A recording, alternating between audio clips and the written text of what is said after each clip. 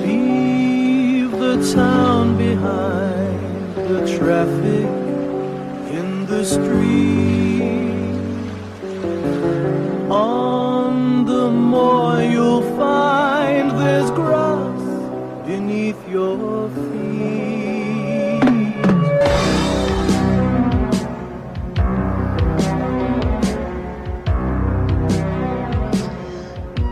Badger Girl, a look and read book by Andrew Davies. Chapter 7, Mick's Map. The 3 children were safe home again. In the barn they talked about what they had seen. "Maybe I was wrong," said Norman. "Barker and Deal weren't real RSPCA men at all." Debbie popped her bubblegum to help her think.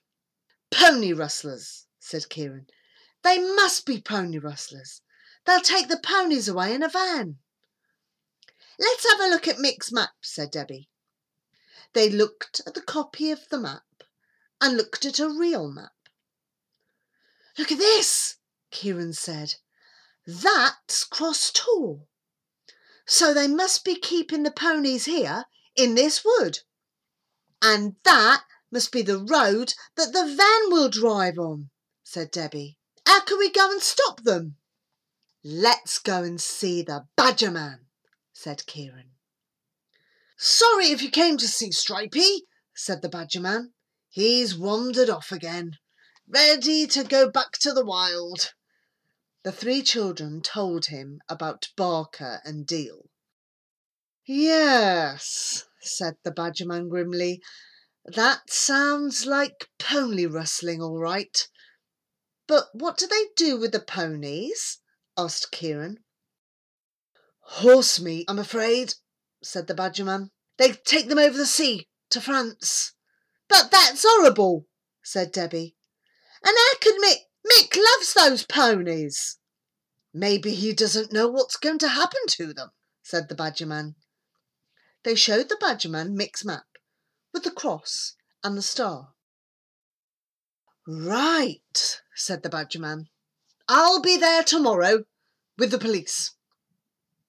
On the way back to the farm, they met Jane Miles.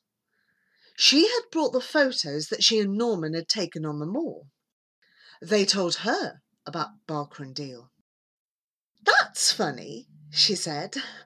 "That van keeps turning up in our photographs." Mick came in for his tea. "Hello, Badger Girl. How's your mate?" he said to Debbie. "All right," said Debbie. "I really didn't mean about shooting him," said Mick. Debbie thought hard. Mick was nice, really. "Mick," she said, "you know pony rustlers? Do you know what they do with the ponies? They sell them as riding ponies up north." "No, they don't. The Badger Man told us. They go as horse meat. Isn't it terrible?"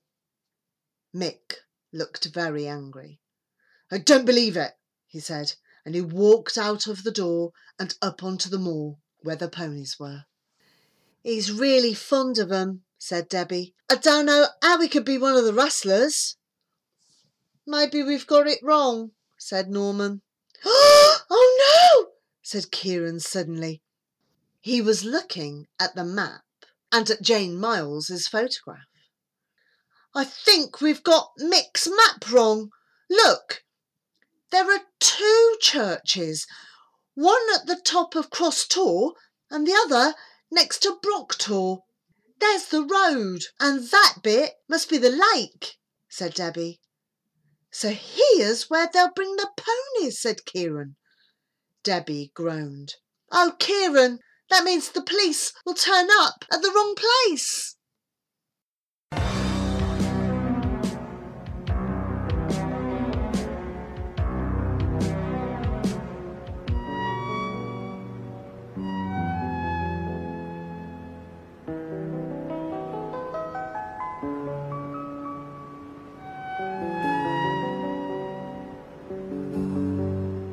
Chapter 8, finding the ponies.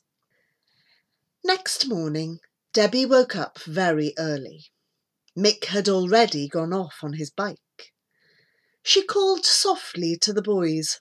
"Come on," she said. "We haven't got time to go and talk to the badger man. We'll have to go straight to Barker's secret meeting place by the lake." "Oh no," said Norman, rubbing his eyes. "Can't we wait until after breakfast?" "It might all be over by then," said Debbie. "Come on, we don't want to miss 'em." So with Norman still half asleep and grumbling, they tiptoed out of the farmhouse and set off across the moor, following the tracks of Mick's motorbike. Debbie and Kieran went fast, and soon Norman was getting left behind. "Hurry up, Norman!" called Debbie. "I'd have been all right if I'd have had some breakfast inside me," grumbled Norman. But just then he tripped and fell over. He had hurt his ankle. "You'd better go on," he said. "I'll follow you. I can't go fast with this ankle." "All right," said Kieran. "You take it steady." Debbie and Kieran trotted on, and soon Norman was just a tiny dot in the distance. Meanwhile, the badger man was waiting for them in another part of the moor. The two policemen with him did not look very pleased.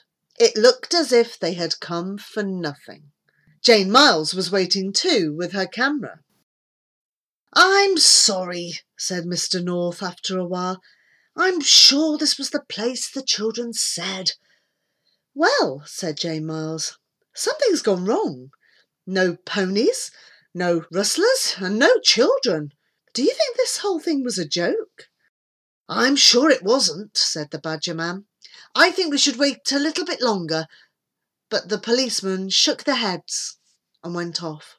They were thinking about a nice cup of tea at the police station. Debbie and Kieran had followed the tracks to the meeting place by the lake. They hid behind a rock and watched.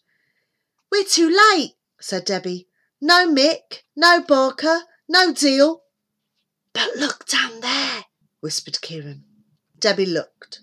Down below were some ponies, eating oats. "Let's creep down," said Kieran. "We'll get them away before Barker and Deal get here."